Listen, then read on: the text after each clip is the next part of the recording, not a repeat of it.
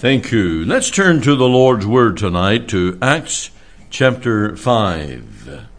Acts chapter 5.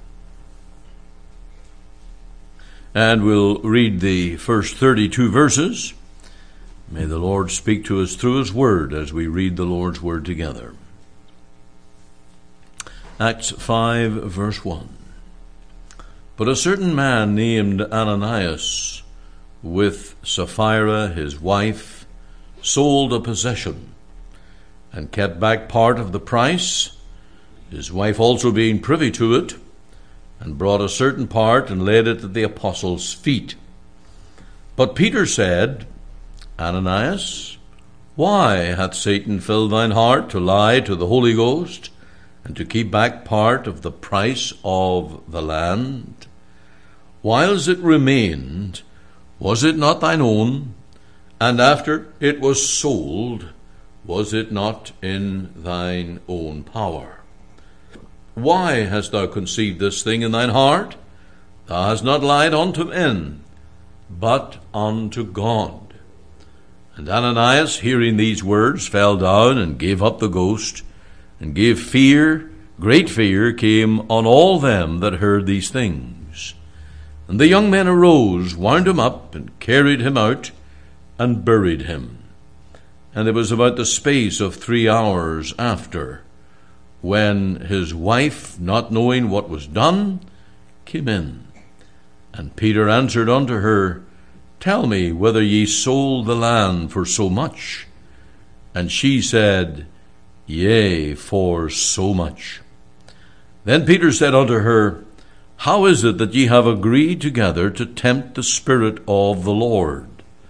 Behold, the feet of them which have buried thy husband are at the door, and shall carry thee out.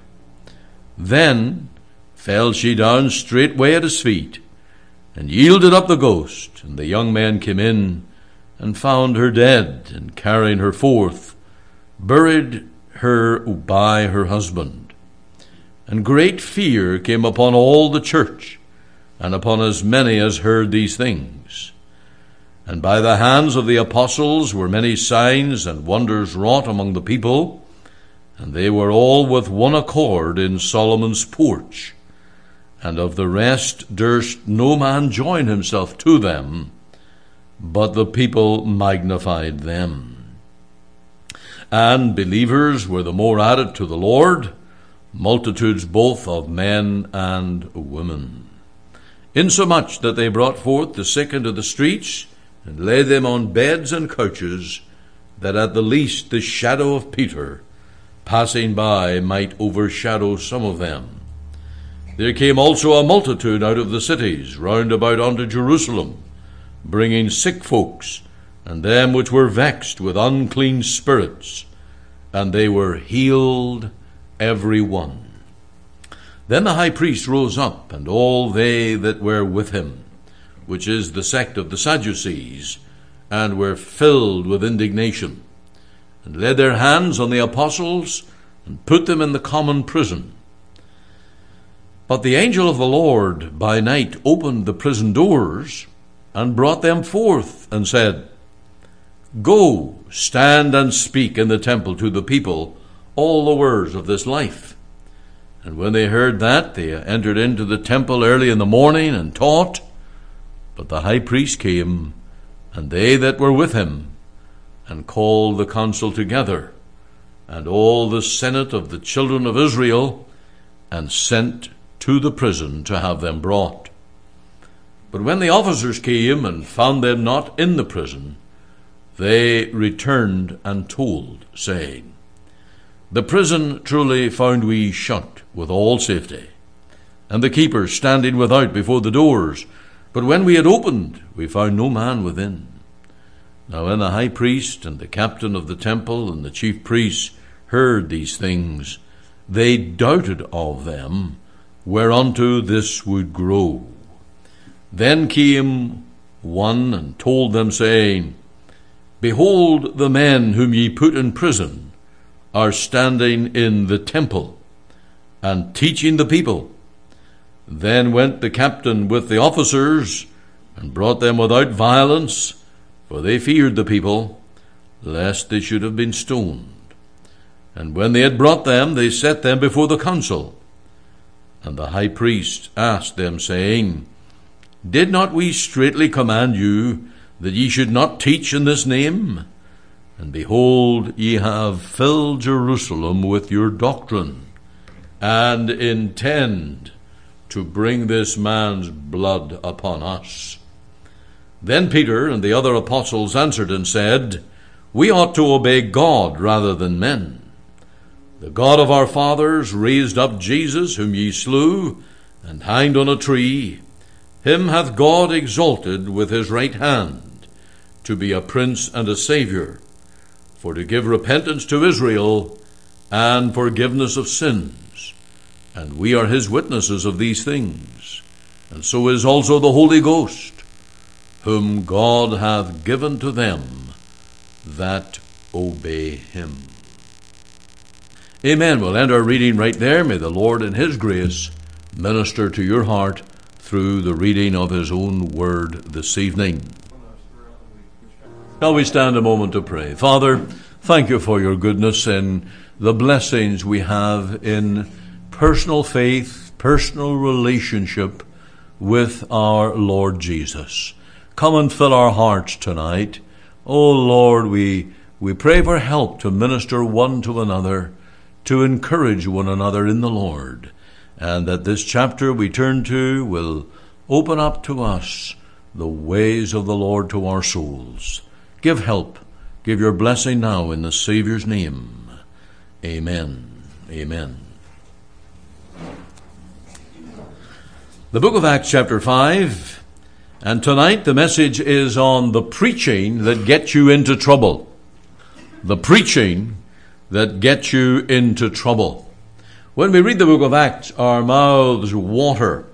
We are kind of sorry that we hadn't lived in that era when the church came into existence, when there were many conversions, when there was preaching that was with great power, the devil was defeated, and there were great things happening. The word great seems to come up over and over. They had great prayer meetings.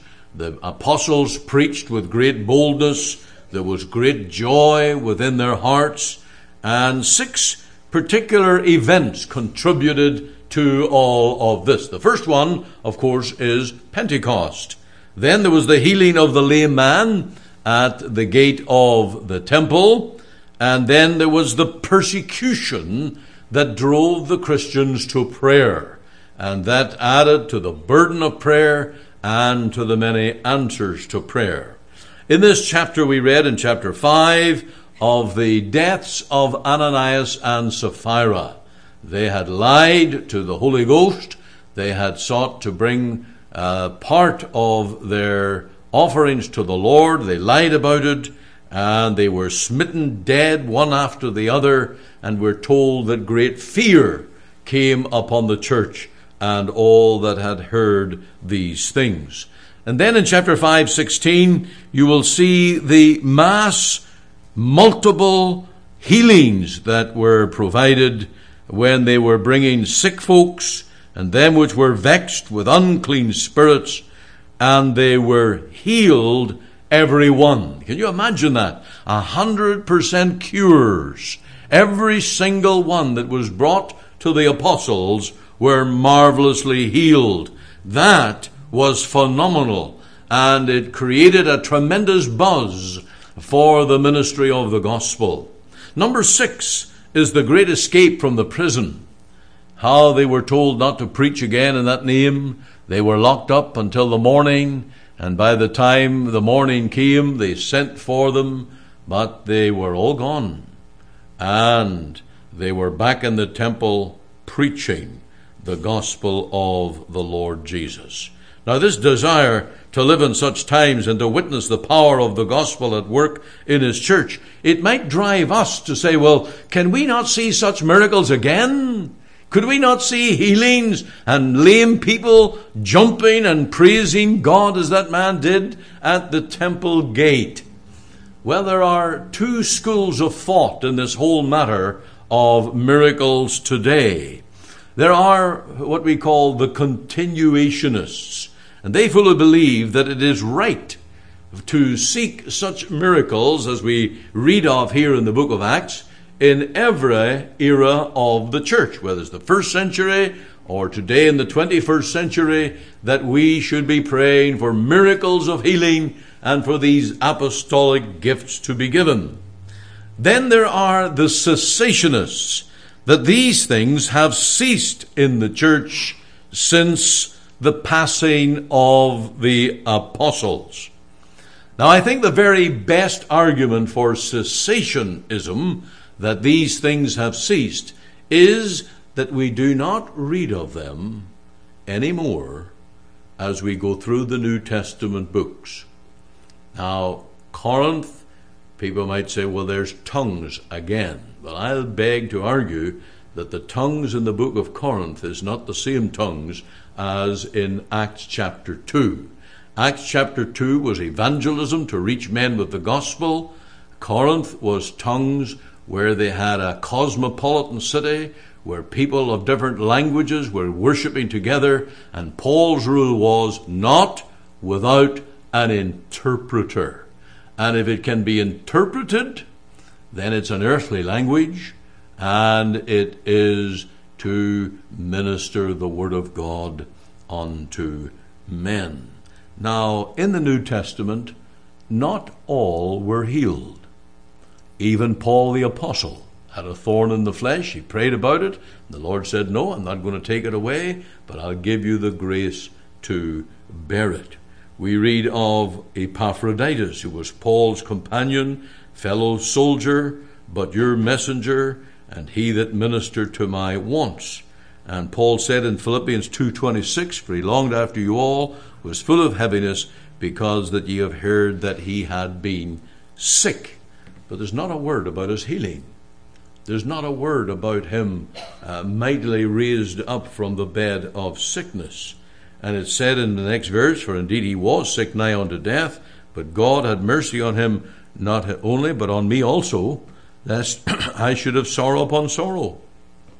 Erastus abode at Corinth, but Trophimus have I left at Miletum sick. And so that was a grievous situation. Paul is on his journeys, he's visiting churches, and Trophimus, who is with him, but he can't go on. He's too sick. He's not able to continue. And so he has to leave him in the hands of others in his sickness. So we do not see in the New Testament, in these later passages, that there were the same miracles of healing.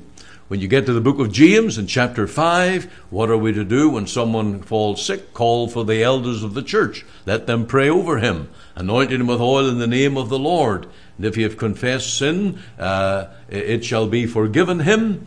And the effectual fervent prayer of a righteous man availeth much. But it's the church at prayer. It is not apostles, individuals with particular gifts of healing or life-giving or any such thing. But the thing that I do notice, the thing that never changes in the New Testament, is the preaching. The ministry of the word is constant, and it, by God's power, works miracles in people's lives, miracles of conversion, miracles of salvation, lifting them out of the kingdom of darkness into the kingdom of God's dear Son. And so tonight, as we come to this chapter 5, we're going to look at the preaching that gets us into trouble. There are many that get into the ministry and they want to avoid trouble. But we must remember that we're sent to turn the world upside down. We're not called to keep the status quo. We can't leave Orlando the way we find it. We've got to be working that God will turn men from sin, from the world, from the paths of destruction, and be brought into the knowledge of the Lord Jesus. Now, a few pointers here. Look at verse 20, and you'll see that it was commissioned preaching that got them into trouble. Go, stand and speak in the temple. Now remember, these are the apostles who were told by authorities to be silent. Preach no more in that name of Jesus. And now they were told by the angel, go, stand and speak in the temple. And at that point, with all authority, they say, we must obey God rather than man. And so we have here this compulsion to preach. And there was a must go and make the gospel known. And that ought to be in the heart, in the soul of every gospel preacher and in the witness of every gospel church. We are here not to be silenced. We are here not to keep the things as they are, but to serve God faithfully. We must obey the law of the land as far as we possibly can, but we must also obey the law of God. And for that, every preacher needs faithfulness, courage, and boldness. Now, as you go through the Bible, you will find that there were many that were sent by God, and they had to be strengthened and encouraged. I think of Jeremiah. In Jeremiah 1 verse 6 we read, then said I, Lord God, behold, I cannot speak, for I am a child. But the Lord said unto me, say not, I am a child, for thou shalt go to all that I send thee, and whatsoever I command thee, thou shalt speak. Be not afraid of their faces, for I am with thee to deliver thee. Now that should be like a tonic to the preacher. That should put new boldness and new authority within his heart. He's sent, but he's also going to be helped. And the Lord will be with us. Think also of Joshua as he was called to fill in for Moses and to step into the gap there. And he was told in Joshua 1, be of good courage. Over and over he was called to be of good courage. So the Lord doesn't call us to be wimps. He doesn't call us to be little puppets, but rather to be bold and forthright in our declaration of this preaching of the gospel. Now, how we do this in the church, of course, it's pastoral work. It is to be winning. It is to be wise. It is to be Christ-like, full of grace. The savor of Christ must fill our hearts, but we must not lose the passion to reach men and women with the gospel. How we do this outside the church, there ought to be a burden. There ought to be a love for souls that gives us a passion, that we don't see men as trees walking, but as living souls who need the Savior. And when you go about your community, and of course when you come and spend a few weeks here, we realize Orlando's a very big place, and there are many communities within it. And when you go about your daily life and you meet with people and families and souls and children, oh, what a burden we ought to have. I know in Canada, the education system, where there's no more Bible in schools, the law of God, the commandments, no more toleration for those things. And there is a perversion of sex education and a drive, a very wicked drive, to fill the minds of young people with those things that are so vile. They're unspeakable. And that's the age in which we live. There ought to be a passion and a burden that we might reach them with the gospel. Now, if you go down to verse 28, you will see that it was Christ-centered preaching that got them in trouble. It says here, did not we straitly command you that ye should not teach in this name? And behold, ye have filled Jerusalem with your doctrine, and intend to bring this man's blood upon us. Now, did you notice this? And that ye should not teach in this name. Now, it's hard to tell just how intently these religious biased leaders listened to the sermons of the apostles, how closely they took it in. But the thing that irritated them, the thing that got under their skin, was they continually referred to this man called Jesus. They continually referred to the history of the one who died on the cross. There's reference here to his blood. They must have referred to his resurrection. Indeed, that was a constant theme in the book of Acts, that he's risen, he's Lord, he's coming again, he's got all authority, he's the judge of men. And that's the thing that irritated and burdened those that opposed the gospel. And you can go on through the book of Acts into Romans and all the way to Revelation. And the message of the New Testament apostles was him. It was him. It was constantly the person of the Lord Jesus. And of course, the Jew and the Jewish mindset would not accept that he was the Messiah. And that was the thrust of their argument, always seeking to prove that he's the one, he's the anointed one, he's the sent one, he's the one that was expected for all the history of our nation, and now he's come, believe on him. And that is what got them into trouble. Now, in our society today, it's not much different. If we preach societal issues and preach on human needs and preach love, kindness, gentleness, and those things, well, you can get by in a wicked society. But when you face men and women and visitors for the first time, and you face them with their need of the Lord Jesus Christ as their own personal Savior, that's what gives offense. That, because there's something about the name of Jesus. Now, to us it's beautiful. To us it's powerful. There's no sweeter name than the name of Jesus. I remember being a newborn convert, working on the farm on a Sunday morning, and I heard that hymn, the old rugged cross. And the name of Jesus was a sweet name to me. That's how I knew I was converted. But to the unconverted, that name, when it is used in reverence, is a name of reproach. And it goes right back to that enmity of the serpent.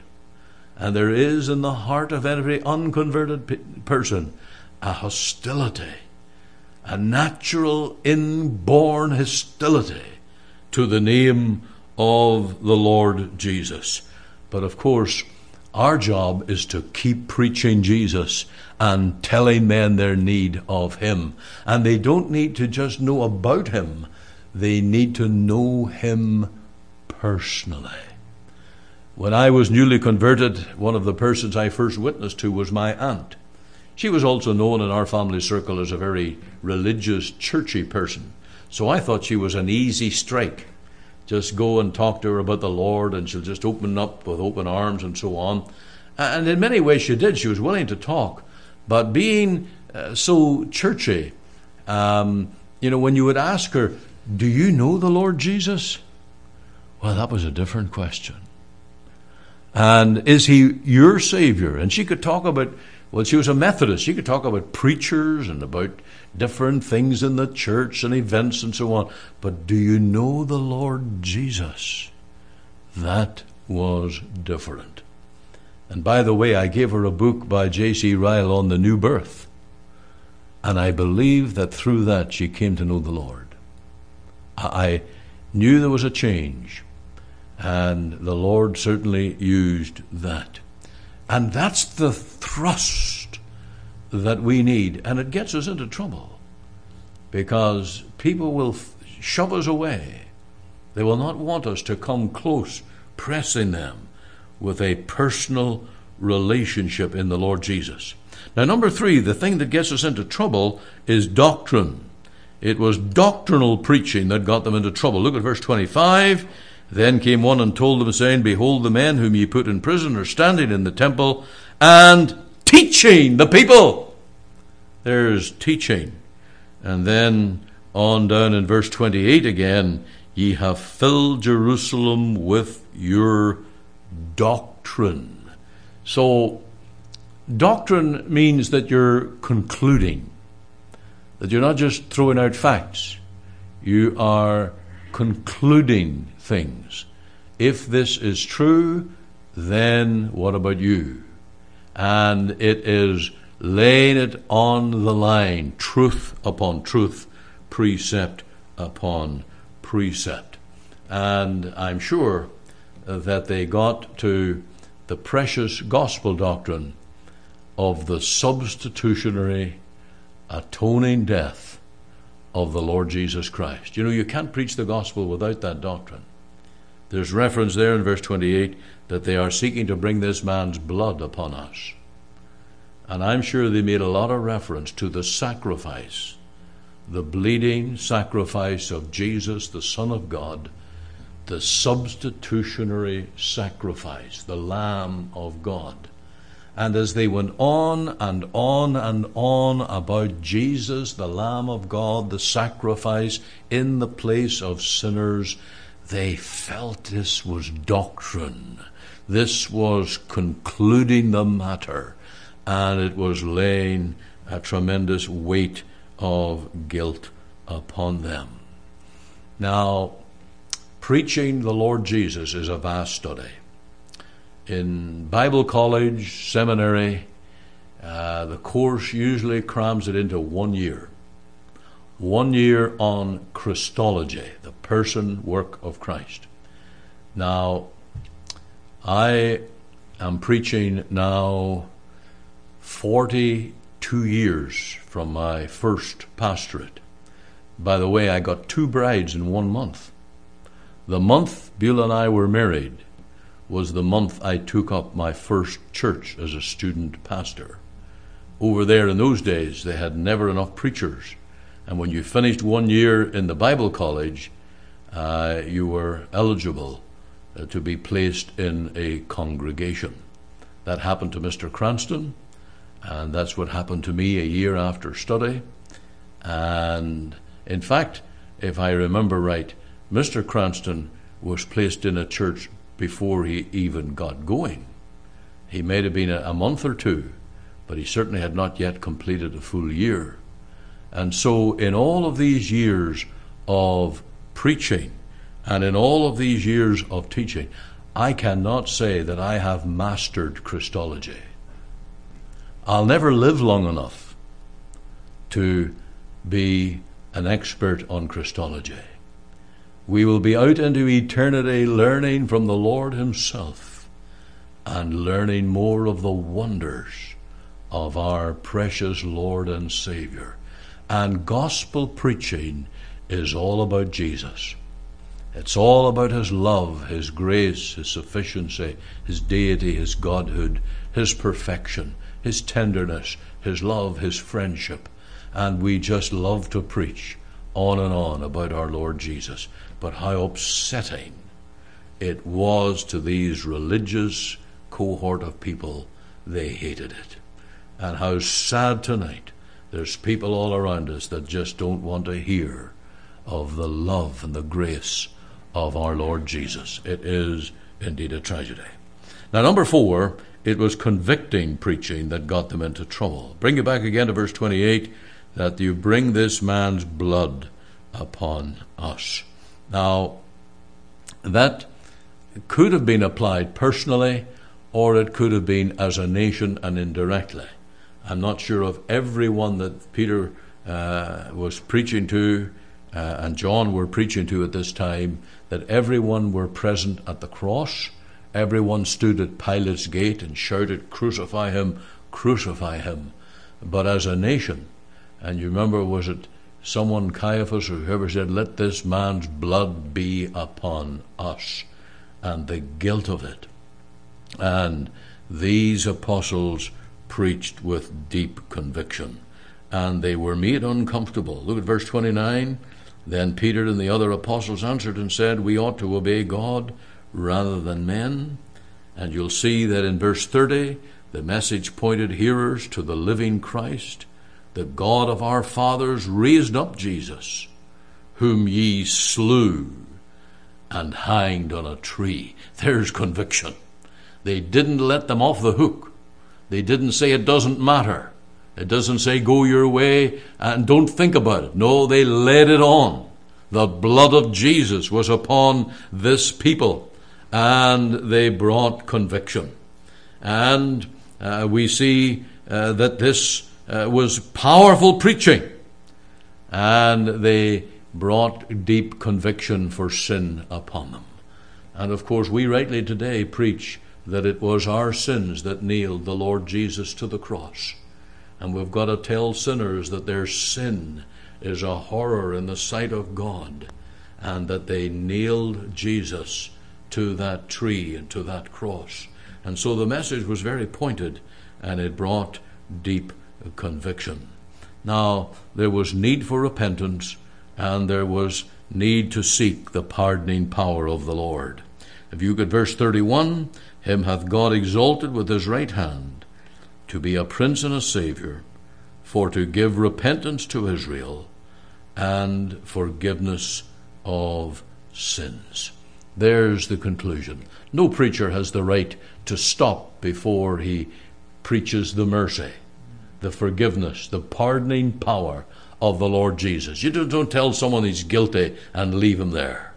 You tell him the mercy of God and all the grace of God that is in the Lord Jesus. And then Peter took a stand.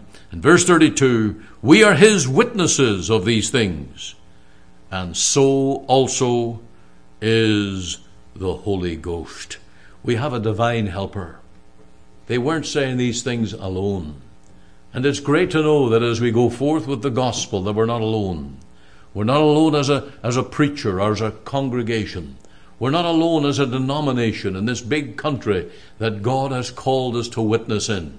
We have the promise of the help of God the Holy Ghost, and he's at work in the world. It's his work to convict of sin, of righteousness and judgment to come. It's his work to bring men to the place where they cry out, what must I do to be saved? It's the work of the Spirit to prepare men for the hearing of the word. And we pray for that. And we seek to labor together in the enabling power of God the Holy Ghost.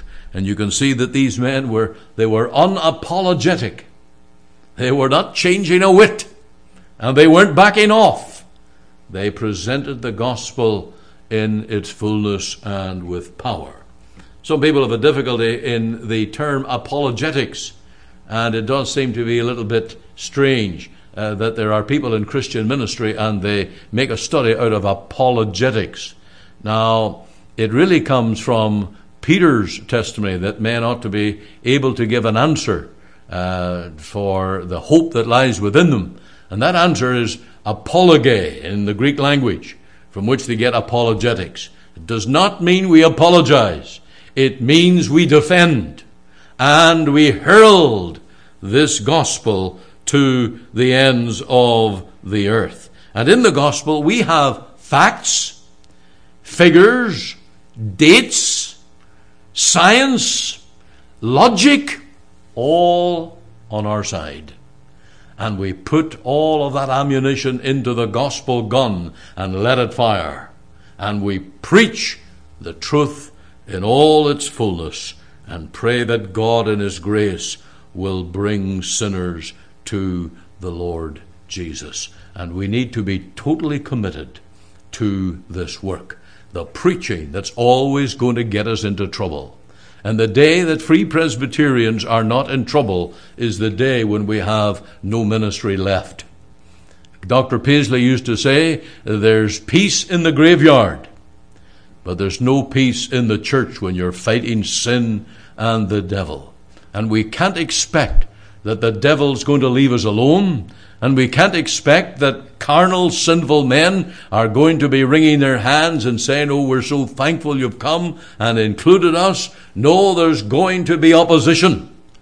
But we need to pray for grace to stand out and stand up for the Lord Jesus and to be counted for him.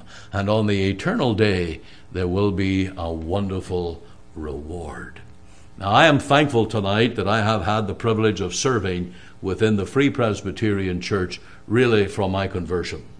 I was converted in Omagh Free Presbyterian Church September 1st, 1976.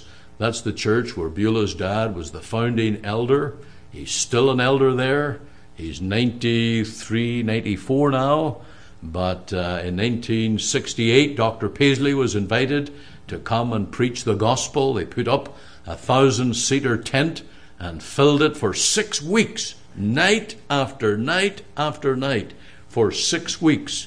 5 nights a week, and Sunday afternoons he would come. Now, our farm was just across the river from that site, and my dad, I remember him bringing it out, and we stood at the gable end of our farmhouse, and we could hear the echo of Dr. Paisley's preaching at the end of our farmhouse. Now, I didn't learn from that what he was preaching, but we heard his voice. And I didn't go to those meetings. But it was after the founding of that church that I heard the gospel and was saved, and was within a few years attending the Whitefield College of the Bible, or the Theological Hall, along with the Reverend Reggie Cranston, who was the student pastor in the church at that time. Now, I'll tell you another little story. I was, 21 years old. I was a farm boy, and we had some frosty mornings, and we would travel together 70 miles from Omagh to Belfast to Dr. Paisley's church, where we met for classes.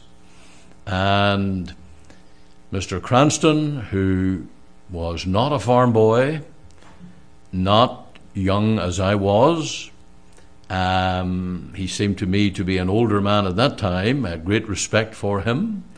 But when I got into his little car, it was roasting. And we traveled 70 miles, and I was sweating all the way. He loved the heat, and I was not used to it at all. And the Lord gave me the privilege of serving with such men. And then, of course, to come to Canada and to plant a new church. What a privileged people we are to be among men of God. We're not popular, we're not famous, but praise God, we're seeking to be faithful and to hold the standard for the Lord. And we're just thankful that it's a life well lived. Only one life. And only what's done for Jesus will last. It's a life well lived. So don't look back. Press on. And may the Lord keep us unto the end, as he will, as he's told us in John 13:1, having loved his own, he will love us to the end. Hallelujah. May the Lord put that joy in your soul tonight. Let's close in prayer. We'll give our thanksgiving unto the Lord. Our Father, we praise thee for all your love to us, for all your blessings to us, and for this privilege to be called to preach the Lord Jesus Christ, to be in a denomination where we have the freedom to preach Christ, where we have exhortations to preach on, and where we have the prayers of God's people. Thank you, Lord, for your people here. Thank you for the witness of this congregation. And Lord, we know that this city is lost and in darkness. Multitudes need the Savior. O Lord, may you be pleased to bless the witness, the labors of your people in this congregation, to gather in the lost. Bring them in, Lord, out of the highways and the byways. Bring them in, and may sinners hear the good news that Jesus saves. We pray for your keeping power upon your people in their going out and coming in. We think of that Psalm 121, that you are the Lord that neither slumbers nor sleeps. And so we pray that you'll watch over your people night and day, that you'll bless them in their work, bless them in their schooling, bless homes, bless marriages, bless the boys and girls. O Lord, it is thy blessing we seek and covet earnestly. Give traveling mercies this week, Lord. be with us and bless us until we meet again. May the grace of the Lord Jesus, the love of God, the communion of the Holy Spirit be with your redeemed now and evermore. Amen.